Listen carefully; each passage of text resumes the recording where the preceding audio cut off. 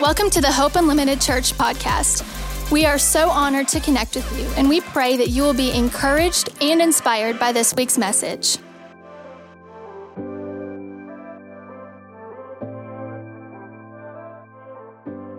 All right. Well, we're going to do something different this morning. You're not going to hear me preach a big, long sermon. I'm going to have a couple of our church members and some of our leadership team come on up here and join me. Pastor Tom, come on. Brother Al, come on. Pastor Brandon, come on. Give them a hand as they come.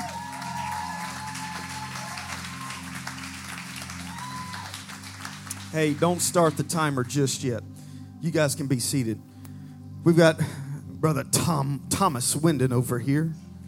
And then we've got Brandon McAlpine and Brother Al McDuffie.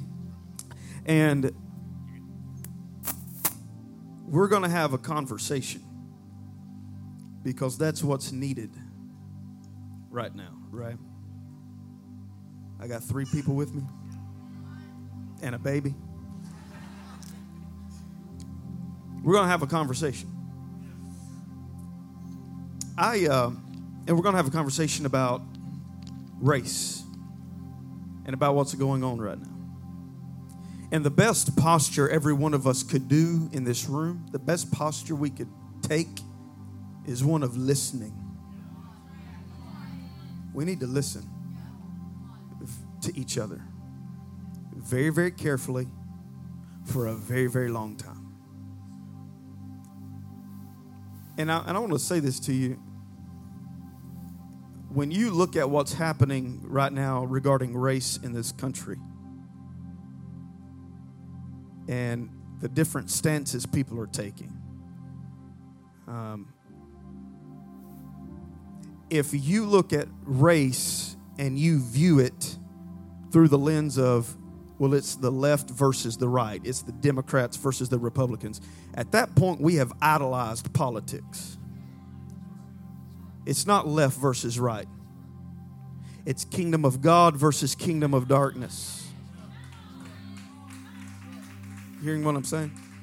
And I want to say this to you. I want to say this to you because I want you to hear how I think about this. When I see this happening, when COVID happens, or all of the different things that we have to wade through, I never approach it from that I'm a Democrat lens. What does this mean for me because I'm not a Democrat, and I don't approach it from, well, what does this mean for me as a Republican? I'm not a Republican either.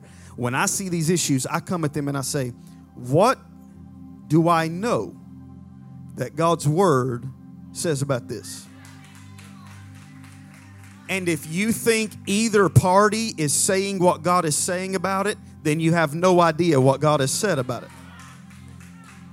Okay? And if we elevate one over the other, then we're missing the whole point. God's word comes to us and looks at both sides and says, you're both wrong and need to repent. And this is what the kingdom of God has to say about it. And that's the role of the church. We are the salt of the earth. We're called to be a city set on a hill that cannot be hid. Okay? And so I've preached for 2 weeks on becoming an anti-racist church. Pastor Cole preached last week on becoming an anti-racist church, and I heard he did phenomenal. Ran some people off, but we'll talk about that later. And now we're going to have a conversation. And I felt the pressure. I'll give you an example. I felt the pressure this week with all of the violence and the rioting and the protesting. I know what people are wanting. They're wanting me to come out and say, I condemn violence. Okay? All right, so I condemn violence. That's right. That's right. I believe Jesus condemns violence. That's right. All right. The posture of the church has to be one of nonviolence. Okay? But that thought has huge implications. When I say we are to take the posture of being nonviolent, I don't mean we're to take the posture of we're just anti-rioting, although we are against violent riots. We are against violence. I don't think we see the logical conclusions of those statements. That means when countries are being bombed by our country and innocent civilians are dying, we can't stand up and salute because we're nonviolent. Now it all got weird. We hadn't even got into the conversation. So I want you to be clear on this. Violence of any kind is not the Jesus way. Okay? It's not the Jesus way. Jesus actually had within his disciples and the people following him, if you've ever read the Bible very much, you'll stumble over this word from time to time in the New Testament, the word zealot. You've seen that word, you've heard that word, the term zealot. Jesus had zealots within his own company of disciples. And what a zealot was they were a violent nationalist. They're going to establish the kingdom of Israel by the sword. That's why when Jesus gets arrested in the garden, they've got swords on them.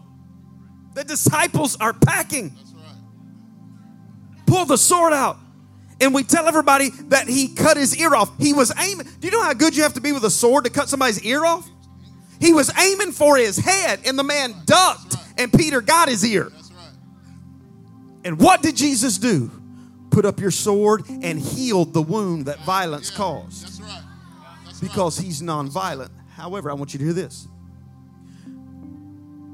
From what I've been told, from what I understand, about 95% of the protests happening right now are peaceful. Yes. There's about 5% that's getting absolutely out of control. But what do you see 24 hours a day? Right? Because violence is sexy. Yeah. Right? And it sells and it gets viewership. But underneath everything that you see as you watch the news every day, and I pray to God you don't watch the news all the time. You need to go on a walk, get some fresh air, buy an ice cream cone, right? Pet a dog, do something that has some humanity to it. But underneath all of that you see is the groan of a people. That's right. Saying, we're begging you to listen to us. You know what scares me the most about the riots and the violence and the destruction? The thing that terrifies me the most about it is it's working. Because I have never seen a more collective outrage from the white community in my life. That's right. And I don't want us to send the message to a generation that this is what it takes for you to be heard. That's right. That's right. That's right. Dr. King gave us the recipe for making sure that never happens. And the recipe is simple. Listen. Just listen. You don't even have to agree with everything, but just listen. Can I get an amen from somebody? You're good, Jansen. Thanks, brother. And so this is why we have talked about this for 4 weeks, and I want you to hear this. And I don't know how much longer we'll talk about it. I might preach on something different next week. I might preach on the rapture. Probably not, because I don't believe in it, but everybody's ready for that to happen. Even so, come quickly, Lord Jesus. And that got weird again. I said the rapture, and everybody's like, wait a second, hang on now, hang on. Before you have this race conversation, we got to talk about the rapture. Calm down. It's all right. It's all right. Jesus is coming.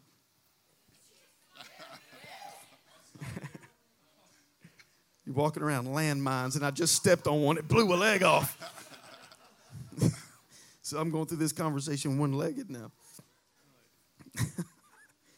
The reason I think this is important, numerous reasons. I could get into the theological reasons behind this, why I think it's important, but I want you to hear me.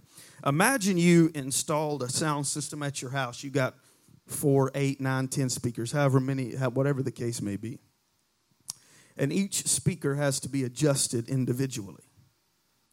And for so long, the church, specifically the white church, the white community, we've had the speaker turned up on 1 or 2 issues. so loudly that it's drowning out everything else. We've had the speaker turn up on abortion. And the speaker needs to be turned up on abortion. That's right. That's right. We've had the speaker turned up on other moral issues, and the speaker needs to be turned up on those issues. That's right. But when we've turned those speakers up so loud, there's also a speaker of race that we've not heard a peep from. Yeah. I would venture to guess that the last 3 weeks in this church, some of you, it's the first time in your life you've heard a race preached about in church. That's right. I had to go repent before God because it's the first time I'd ever preached on it specifically. And I've been doing this 20 years. I've mentioned it in sermons and I've talked about how it was evil and things of that nature. But I mean, really trying to teach and preach about it, that speaker's turned all the way down. And now, as we start to dial up the noise on that speaker, the reactions have been, the reactions have been surprising, hurtful, amazing, and everything in between. Because we're finally hearing a noise, the white church. It's finally hearing a noise that we've been deaf to. And it's not because there wasn't sound coming out of the speaker. It's because we chose to turn it down. And this morning, we're turning it up. That's right. That's right. You with me? That's right. All right, brethren. Now, Al, me and you and Randy talk about this just about every day. We've had many lunches at Double Dogs talking about this. That's right. And so I'm going to start with you. I want you to tell us your experience, how you're thinking and feeling about all this, how you're processing this, and we'll just go from there. First of all, we need to honor Pastor Casey, Pastor Lindsay, for stepping out on the subject.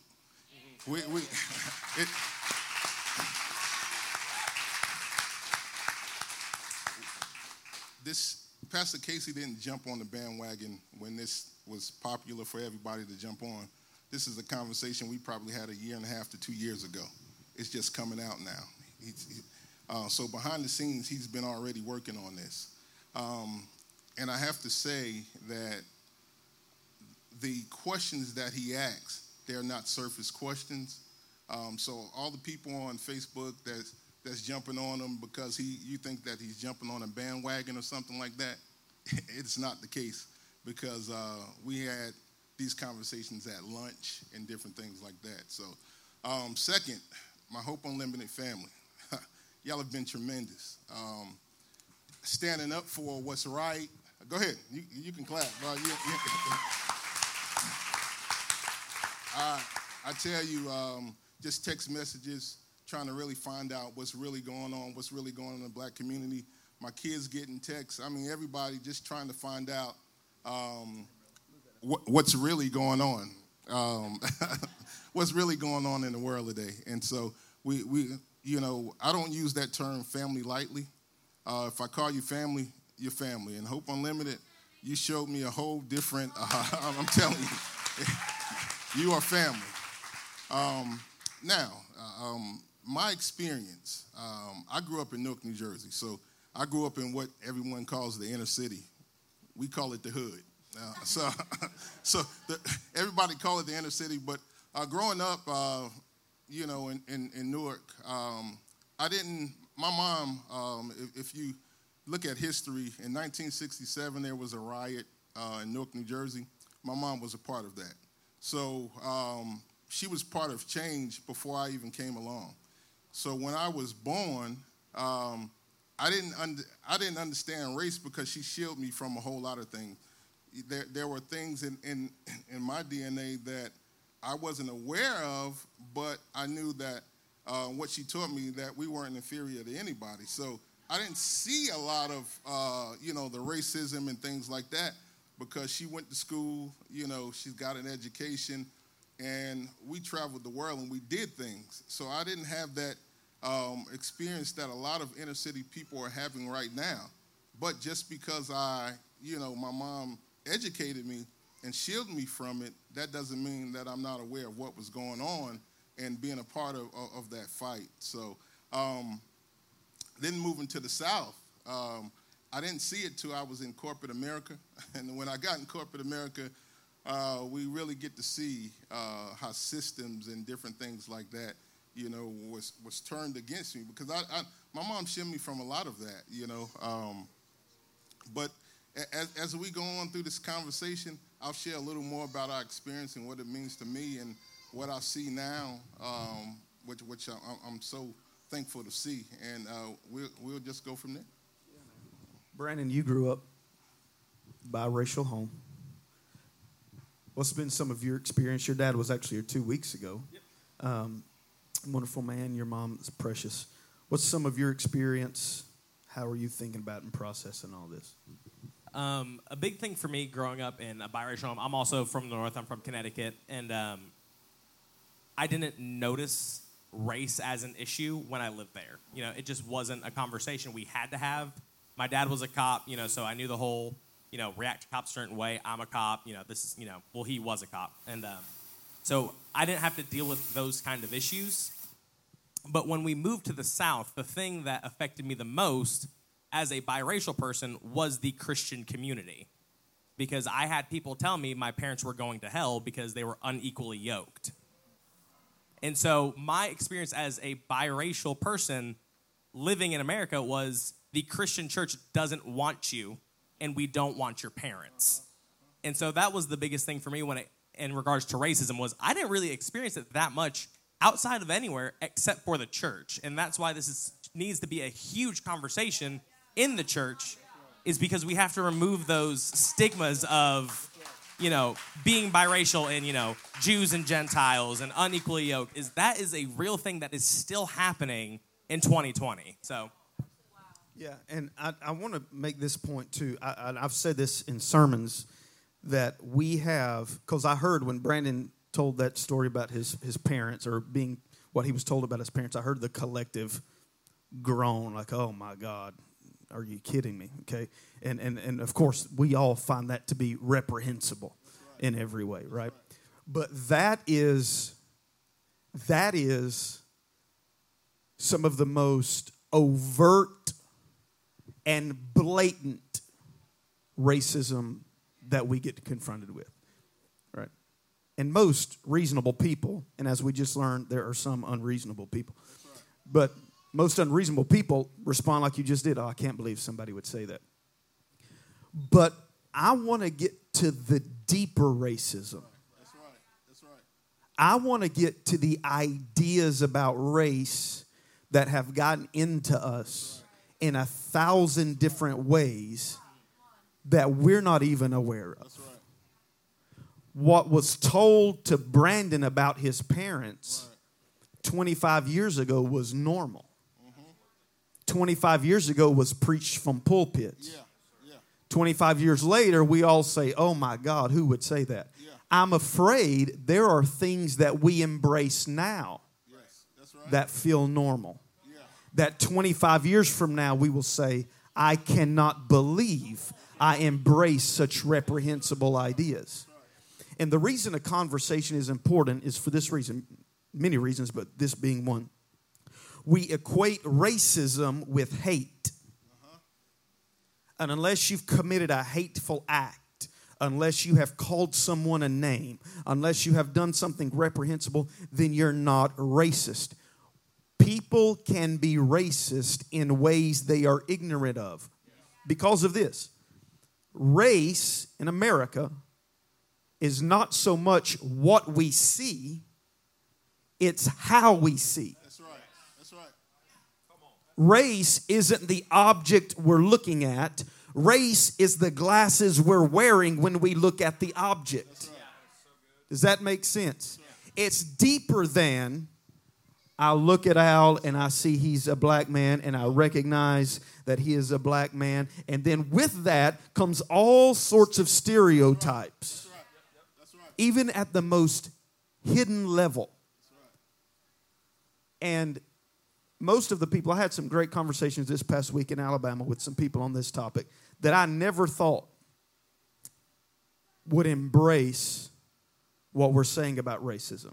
Okay, I want you to get this point. I want you to get this point, and then Tom, I want you to jump in. I want you to hear me. Had some conversations with some people, white people, that absolutely embrace racist ideas. That when I'm talking to them, I had to keep my mouth from hitting the floor. And as I talked to them, I learned these people are not hateful. These people are just ignorant. And I don't mean ignorant in a derogatory way. I mean they're unaware. And so I wanted to go be the advocate for my black brothers and sisters and say, let me help you see this in a different way. And I learned something. That ignorance simply needs educated. Hate needs rebuked. But ignorance needs educated. And I think we're all ignorant in all sorts of ways, myself included.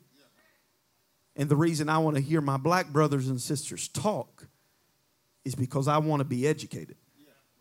Can I get a witness? Tom?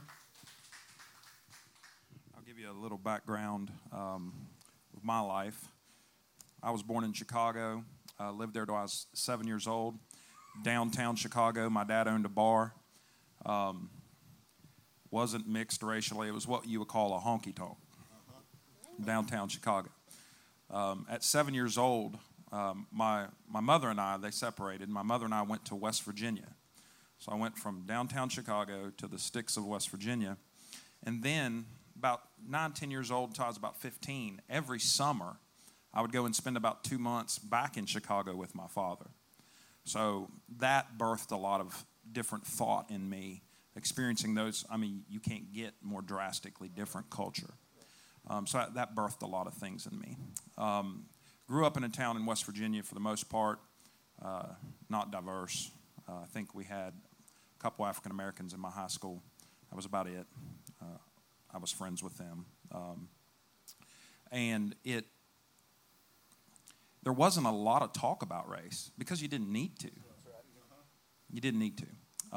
But I heard plenty of things that I didn't agree with. A lot of names being called, a lot of derogatory statements. And for whatever reason, I think it was experience plus the grace of God. I just had a different mindset. And just to kind of touch on your life, I can remember this statement. I would argue. I got in screaming matches in my own home at times. But in the rare occasion I would have the conversation with folks, I would argue that what they were saying was just illegitimate. How can you look at another human and feel that way? And I can remember one of the litmus tests that was thrown at me. Oh, okay, you talk all this, but what would you do? You know, years down the road, and I don't know how old I was when this happened, teen, I'm sure. What would you do if your daughter, if you had a daughter, she married a black man? What would you do? I'd be like, be fine with it?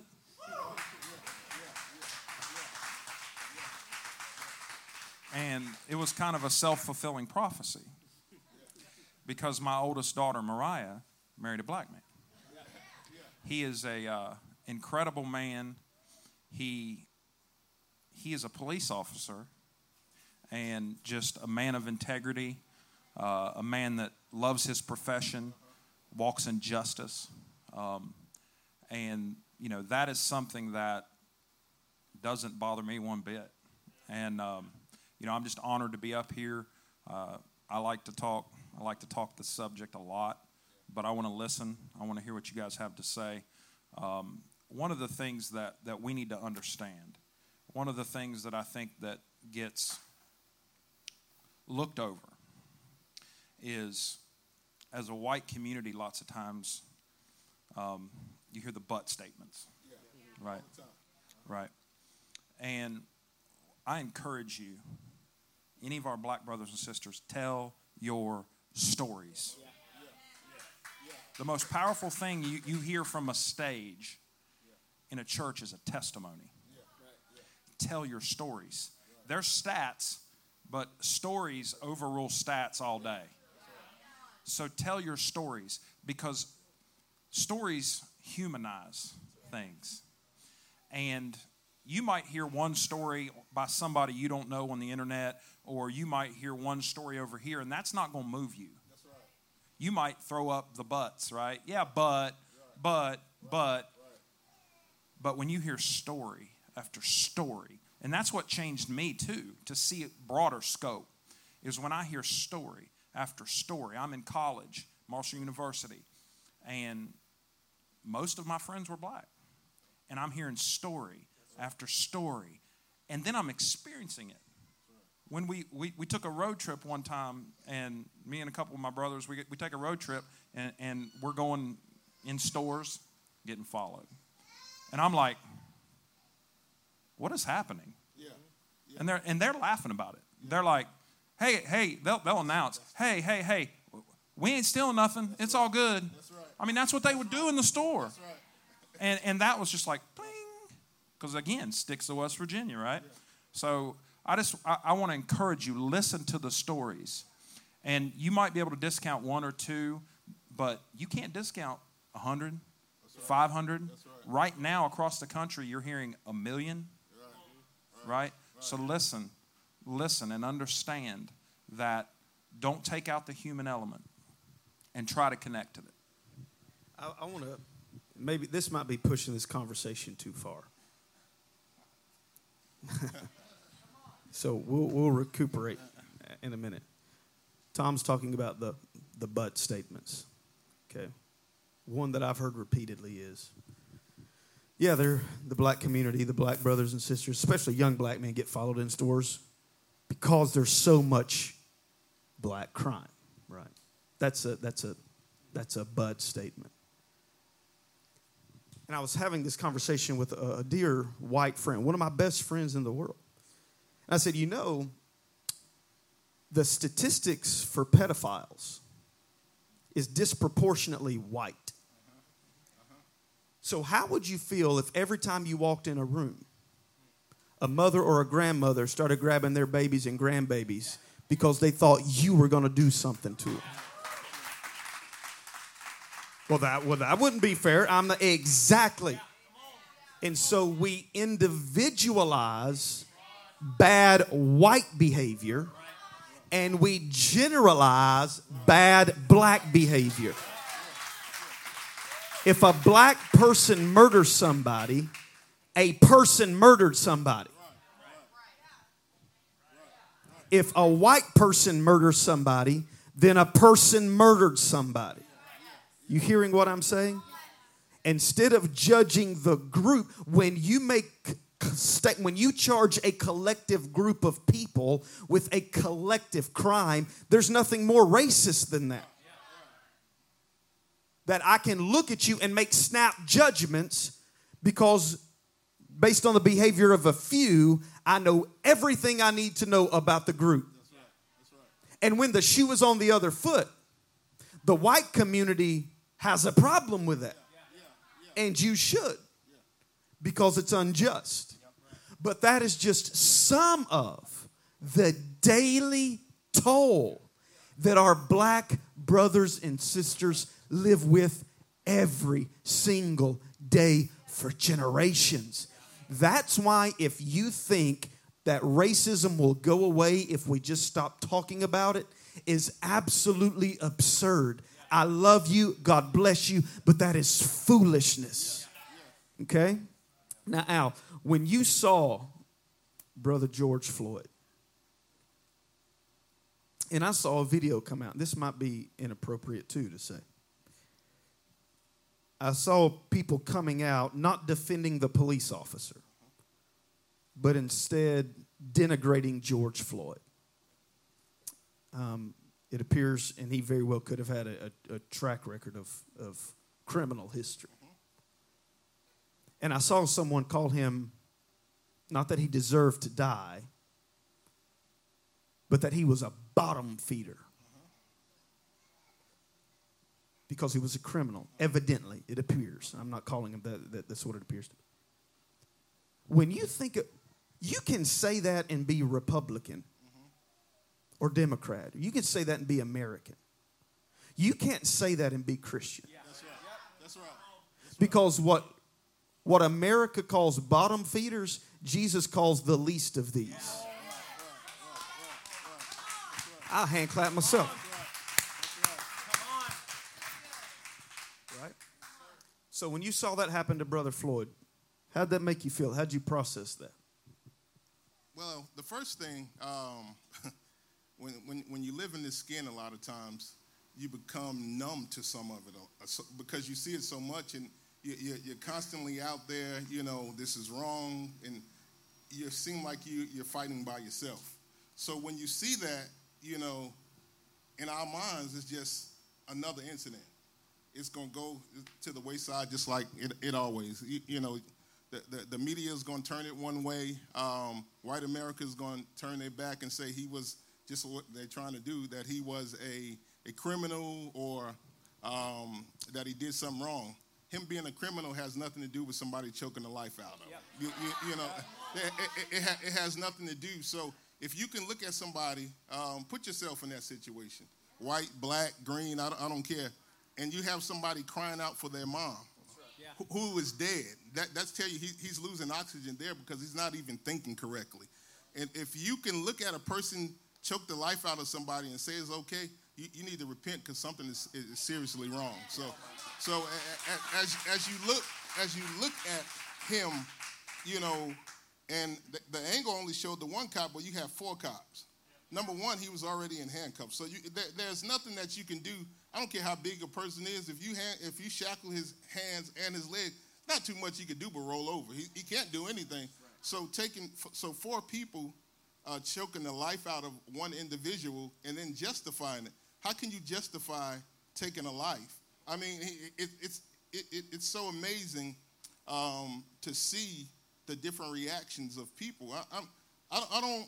The world will do what the world do. The world is going to try to change it. My perspective is, what is the church going to do about it? What is the church saying? Because we're called to be a light in darkness. So I don't even care what people say on Facebook. But if you're a Christian and you don't come up against this, I have to question your heart, because you're not reading the same Bible that I'm reading, and because there are answers to everything that we're going on. If you read the Bible, I mean, read it and not use it as a prop. If you actually read the Bible, you will see that there's an answer for everything that's going on now and how we should respond as a church. So, you know, I'm encouraged by seeing all the people marching. I had a chance here in Knoxville. Every day I go get ice cream. Every single day I go downtown to a place called Cruise and get ice cream. And we happened to run into the protest. And when I saw the protest, you know, I stepped back. I was still eating my ice cream, of course. But I would say 70% of the people were white. And so to me, that symbolizes that white America is now hearing what black people have been saying the whole entire time. And they're taking the mantle and saying, brother, you know, you've been fighting this a long time. It's our turn to fight for you. So I'm encouraged, you know, by seeing what I'm seeing now, that, you know, that we now start to turn this into action, because finally, you know, I'm encouraged because I see somebody is listening to us, at least listening. You know, before we didn't, they would cut us off. That happens all the time, you know. So now I'm encouraged by what's going on in America, you know, just by that part. So. Something I want to touch on that Pastor Casey said with, you know, if we just stop talking about racism, it'll just go away. You know, racism is a stain on both the country and on the church. And so say you spill some coffee on your favorite shirt, right, and you have a stain on it. You don't just say, if I ignore it, it will go away. it is still there. You have to actively do something to get rid of that stain.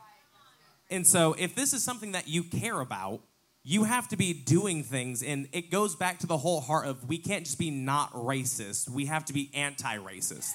And being anti-racist is more than just saying, okay, yeah, there's a stain there.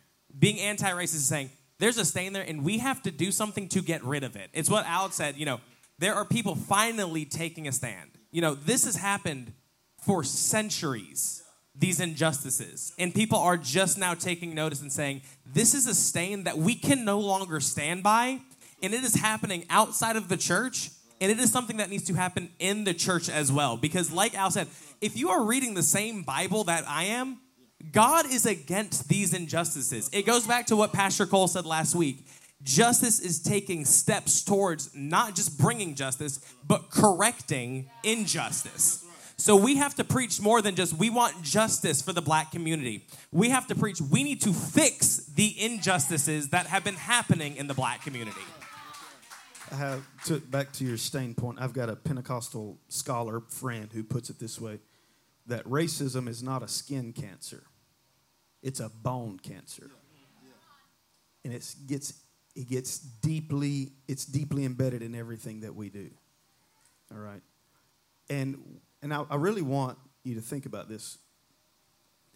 Racism is ultimately, from its very inception, been about power. Right. Been about the subjugation of one group for the exaltation of another group. If it's about power and we are fighting that injustice, this is what that means. That means that our everyday, ordinary, fundamental life will change as we've known it in America. I want you to really think about that. This can't be a social media trend or a hashtag. This means that because I so believe that my black brothers and sisters are image bearers of God and that this is the heart of Jesus, that if we fight for equality and drive out racism as far from us as we can, our everyday life will change. And when people really begin to wrap their minds around what justice is, they get scared. Because, and I know for the ordinary Christian in middle America that's just living their life, it doesn't have that much impact. But for people in power, that means your grip on the lever of power is going to be loosened. And it's going to change everything. But my friend also said this. And with change comes fear. But my Pentecostal scholar friend said this. Until the church, and I want you to hear me, until we can grieve over what has happened deeper than we fear what might happen, we will never change. We will never change. This isn't a skin disease. This is a bone disease. And this has to get down in our bones. The repentance for this has to get down deep in every part of us. It is one of the original sins that our country was built on. The other being the slaying of native peoples. It's getting so weird in here. Okay? There's a difference between Christianity and Americana. And when we mix those two up to the point that we can't sort out between the two, we've just then become Christian nationalists. Where we believe that everything America does and everything America says, God is doing and God is saying. And as Christians, we don't have that luxury. That's what Paul meant when he wrote to the Romans. We've always made this a salvation prayer, that if you believe in your heart and confess Jesus as Lord, you will be saved. That's been part of the Romans road of salvation ever since I was a kid. That's not what Paul is saying. Paul is making a political statement there. He's not telling you how to frame the sinner's prayer as if the sinner's prayer were a thing. Right? When Paul is saying confess Jesus is Lord, he's also saying confess Jesus is Lord and confess Caesar is not. Jesus is Lord and America is not. Or your favorite presidential candidate is not. Or your favorite political party is not. Jesus is Lord. He is the King. And he's the one that we listen to. Can I get an amen from somebody? Now, I want to hear from all three of you on this. How do we move forward? I think as America, let's just do the church. I think now that you are listening, now we have to take action. Now we have to, in order for change to happen, because we do have different political parties and different things like that that control the actual system. We have to challenge the system. And so now it's time for us to, now that corporations are starting to listen, or at least have statements, now we have to call them out on those statements. Yeah. Not just, it's easy for somebody to put something on paper. I put it down just so I can say I'm part of the fad or what's going on. But once you start challenging them on actions, then you'll really get to see what the heart of what they're saying is really about. So I think that as a church, I think it's time for the church to get outside the four walls and start leading the protests or any of the things, because you can't change what you don't really understand. And that means the rural church has to go into the hood and figure out what you might have the resources and stuff in rural America that the hood don't have. And so now when you take your resources, because we are the body of Christ, so when you take your resources and say, Pastor, I know you don't have this and you don't have this, but I have the money. Can we put something together? And that way my church will have to work with your church, and this church has to work with this church. And then I think everyone will see that we are the body of Christ. And then the stigma that you have about black people and inner city people in rural America is, because rural America, everybody look at, that's Klan territory. And then you look at inner city and everybody say that's the ghetto, those black people. So once we take those stereotypes out and we start to intertwine the inner city and the rural community together and come together as a body of Christ, you'll see things start to change that way, because the perception will change. I think before we can change the perception of anything, people are not going to receive you. Now you see that the black community is starting to receive the white community like never before, and vice versa, because the perception has changed. Before I'm going to let you into me, I perceive that you're a threat or something like that. So before I let you find out what's going on in my neighborhood or let the cops come in, I have to perceive that you as not a threat, that you're not here to do what every other cop did, or you're not the National Guard here to tear up to fight against us or war against us, because you're not listening to us. But now I perceive you here to help me. Now I receive you different, and now we can make change together. So. I think one thing for the church moving forward, it kind of touches on what Pastor Casey was saying, is we have to be concerned less with being patriotic Americans and more being Christ-like Christians. Because that, out of everything that I've seen on Facebook, I've seen so many people, and I've had so many conversations where they're more concerned with being patriotic and standing with America and blah, blah, blah, and not standing with a broken and hurting community that we've forgotten what Christ called us to do. And so going forward, we have to be more concerned with, and I'm just going to drop it and run, okay? You have to check your heart if you are more concerned with flying across, the globe to go help a black orphan and not drive down the road to help a black orphan right down the street. The church needs to check their heart right there.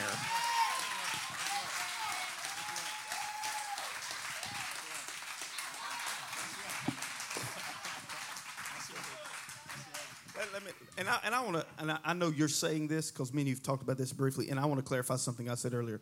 When I'm talking about America, I've been all over the world. I'm thankful for so much about America. There's no other place I'd rather live. Lindsay would live in Paris right now, not me. There's so much about America that I appreciate. When I talk about Jesus is Lord and America is not, I'm not preaching an anti-American message. I'm preaching an anti-nationalist message, meaning we cannot get America and Jesus commingled. Okay, we can't let our favorite representative of our favorite political view influence what the Bible says. Okay, we can't do that, and so we've got to untangle that. We've got to untangle America from the Bible. Okay. All right, I'm gonna. You ask about what can we do to see change, and we've been talking about what I would call a macro level, right? The church at large, joining in things. I think that is part of the healing, because you can look and say, "Wait a minute, they're for us." Okay, so that's got to happen. But let's go micro. Okay, micro leads to the word discipleship. We have to change minds. We can go out and change the minds of the black community as far as a perception by joining as a group. But as the white community, we've got to change minds individually. Discipleship on a one-on-one basis. And it can work. I've seen it work.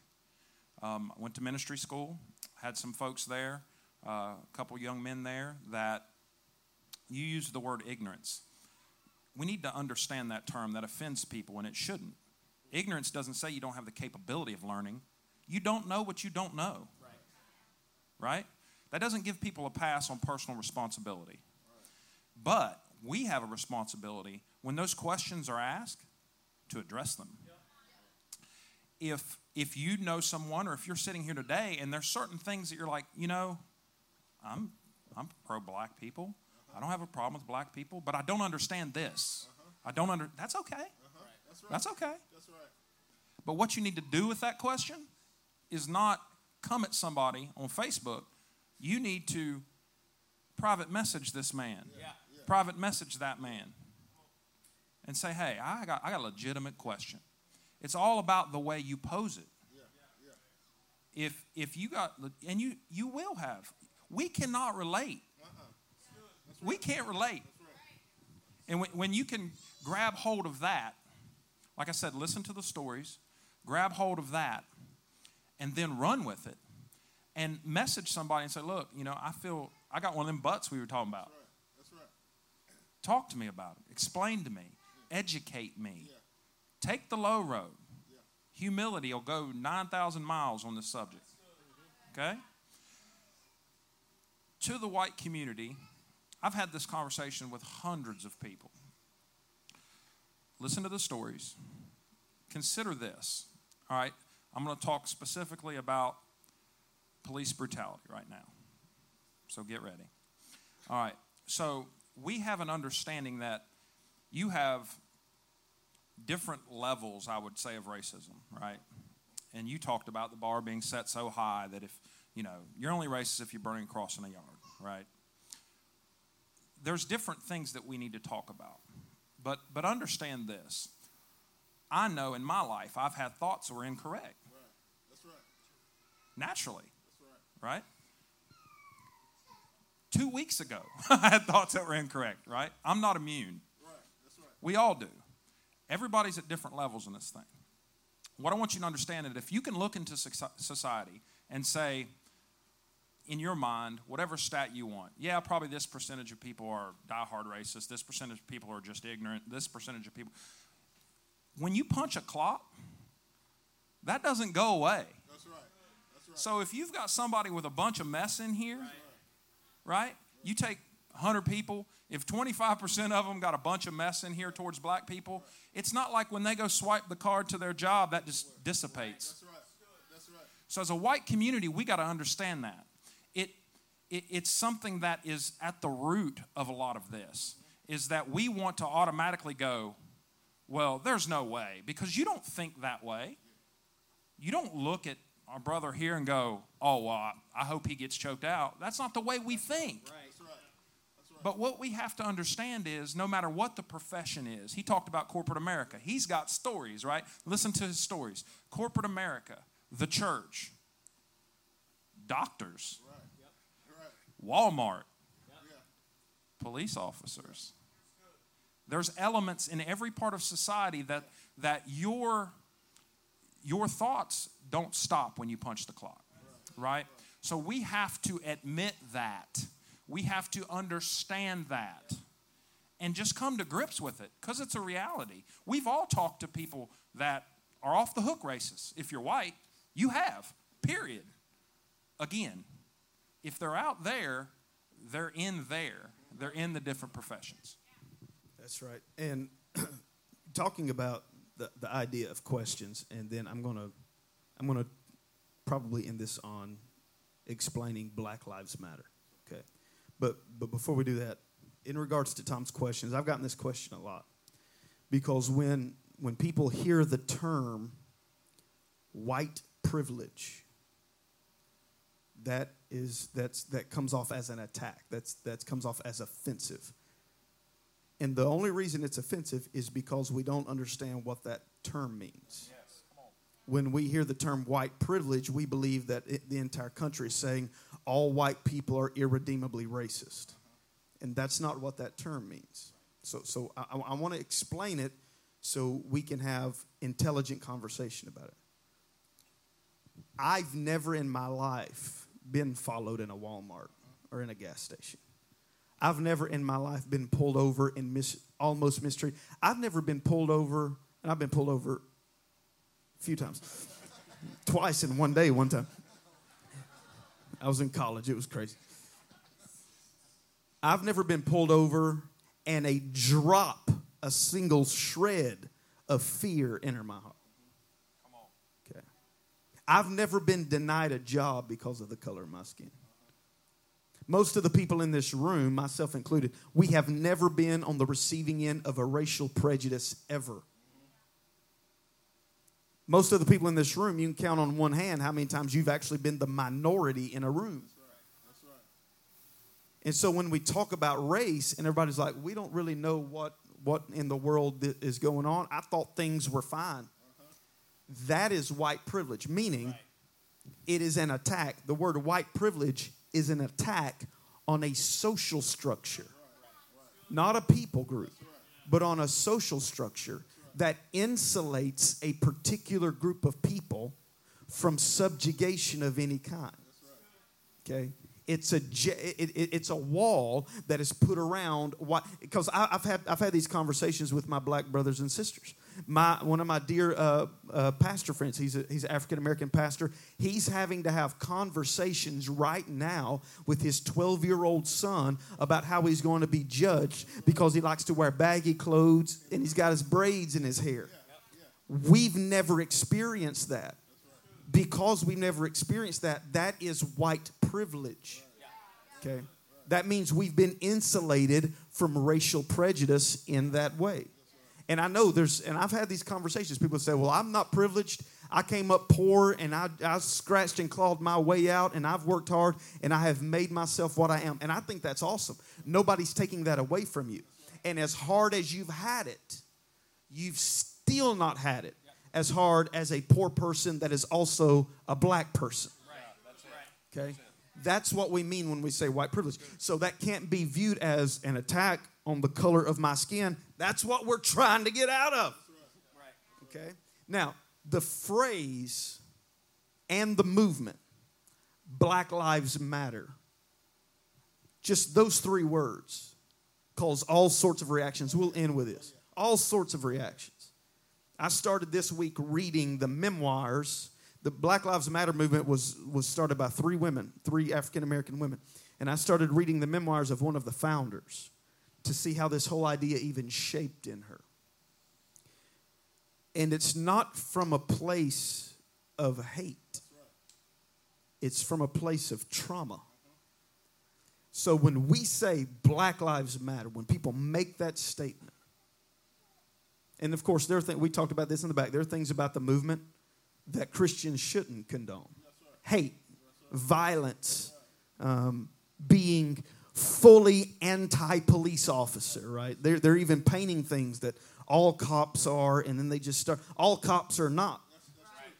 Thank God for the righteous, humble, professional police officers that keep us safe. Okay? Thank God for that. So let's untangle the movement from all of the things that need to stay as a cornerstone of the movement that Christians of all races can champion. For me, I think the perception of Black Lives Matter has changed now that you see white America and Black America coming together. Because in the beginning, Black Lives Matter was just black people. And so whenever it's one of those stereotypes. So they just care about black lives and they're about violence because they always say that black people are violent. So the movement was about people being violent. Now that you see everyone marching with Black Lives Matters now, the perception has changed. Like, for all this time, I thought it was about the violence and all the things that the media portray them to be. It's not the cause. So now you're seeing people champion Black Lives Matter. I was downtown, and it said Asians for Black Lives Matter, and all these different groups coming together for Black Lives Matter. So you have to study what the movement is about before you judge the movement. And I think for the first time, people are starting to see, well, only thing they're fighting for injustices, police brutality, all these things that for years they've been fighting about, but now it's finally breakthrough after you see George Floyd get choked out in front of America. Now you see now in the movement, people are joining the movement because it's not about a particular race. What they're saying is it's coming against the injustices and things that police brutality and things like that, and not about just black lives. All lives matter.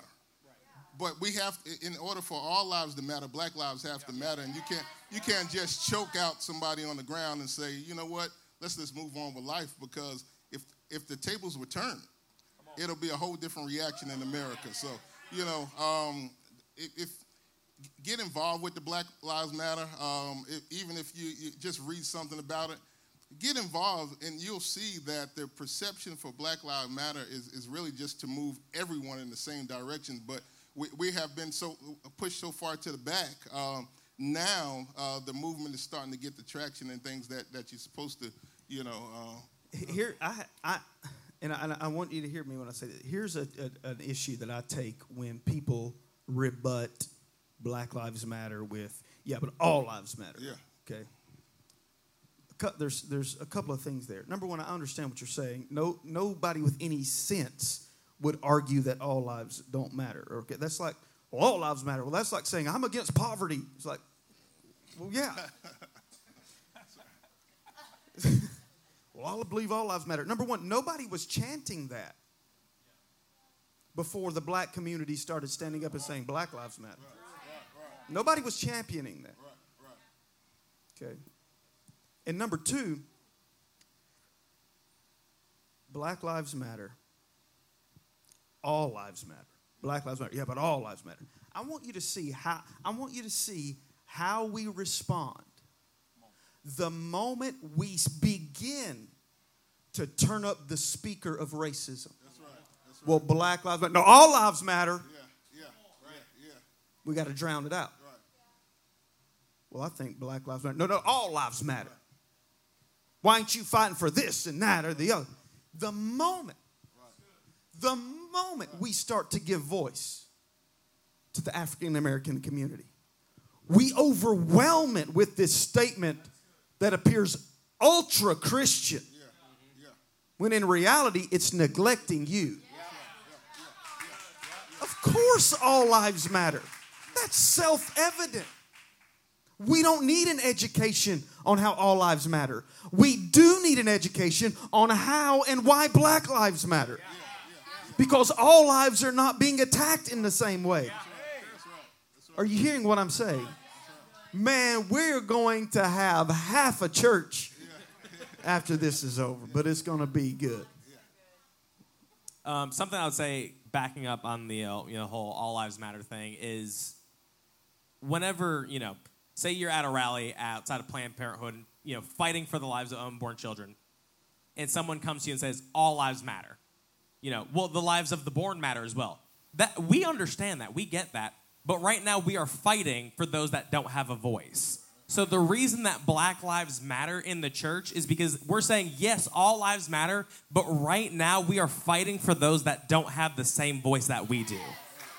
So that's the lens that I've been looking at through is we haven't been protesting outside of police stations and outside of City Hall saying Black Lives Matter the same way that we've been protesting outside of Planned Parenthood saying the unborn lives matter.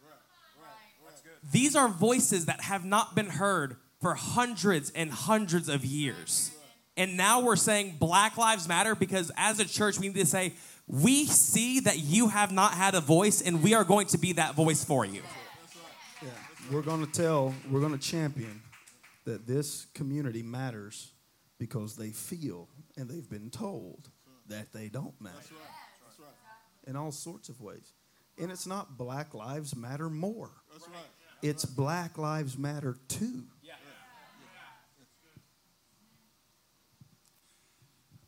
We need to look at this as a watershed moment because that's what it is. We've seen this multiple times in the history of this country. There's, for whatever reason, the dam breaks. We saw it in the late 60s, MLK, right? If we're going to see change, tell me if I'm wrong, but the black community is 13% of the population. They need some help. Yeah, that's right. And this ground is ready. That's right. It's ready to produce fruit. That's right. Right? But we can't ignore it. We have to tend to it. That's right. So this is a watershed moment for the church, for the white community. Don't be bashful. If you have questions, ask. That's right. When you have, especially in the church, you've got men of God sitting here. They've got grace for you. Right? So don't let your fear keep you from utilizing this moment. That's right. Because we don't want this to be this wave. Yeah, that's right. Oh, we learned a little bit here again. Okay. That's right. We're a little bit better than we were. That's right. We want to eradicate it. And that's the opportunity we have right now. That's right. I believe the Pentecostal church is at a watershed moment, a crossroads. You're going to have churches now, since this has happened. You're going to have Pentecostal churches that start to stand up and speak for injustice. Right. You're going to have Pentecostal churches that neglect it That's right. and pretend like nothing's happened. That's right. And can we just get back to arguing about the coronavirus? That's right. And then you're going to have Pentecostal churches that dig their heels in and say nothing needs to change. Yeah. This church is going to be on the side of we're going to champion injustice That's right. for the black community and for every other injustice that we see. You know, to the Black Lives Matter thing for a moment, we have to be able to untangle, because I know I've probably got 10 direct messages right now on my Facebook thing, like, I can't believe you. We don't condone violence. You can support the meaning of a movement and not condone the fringe behaviors.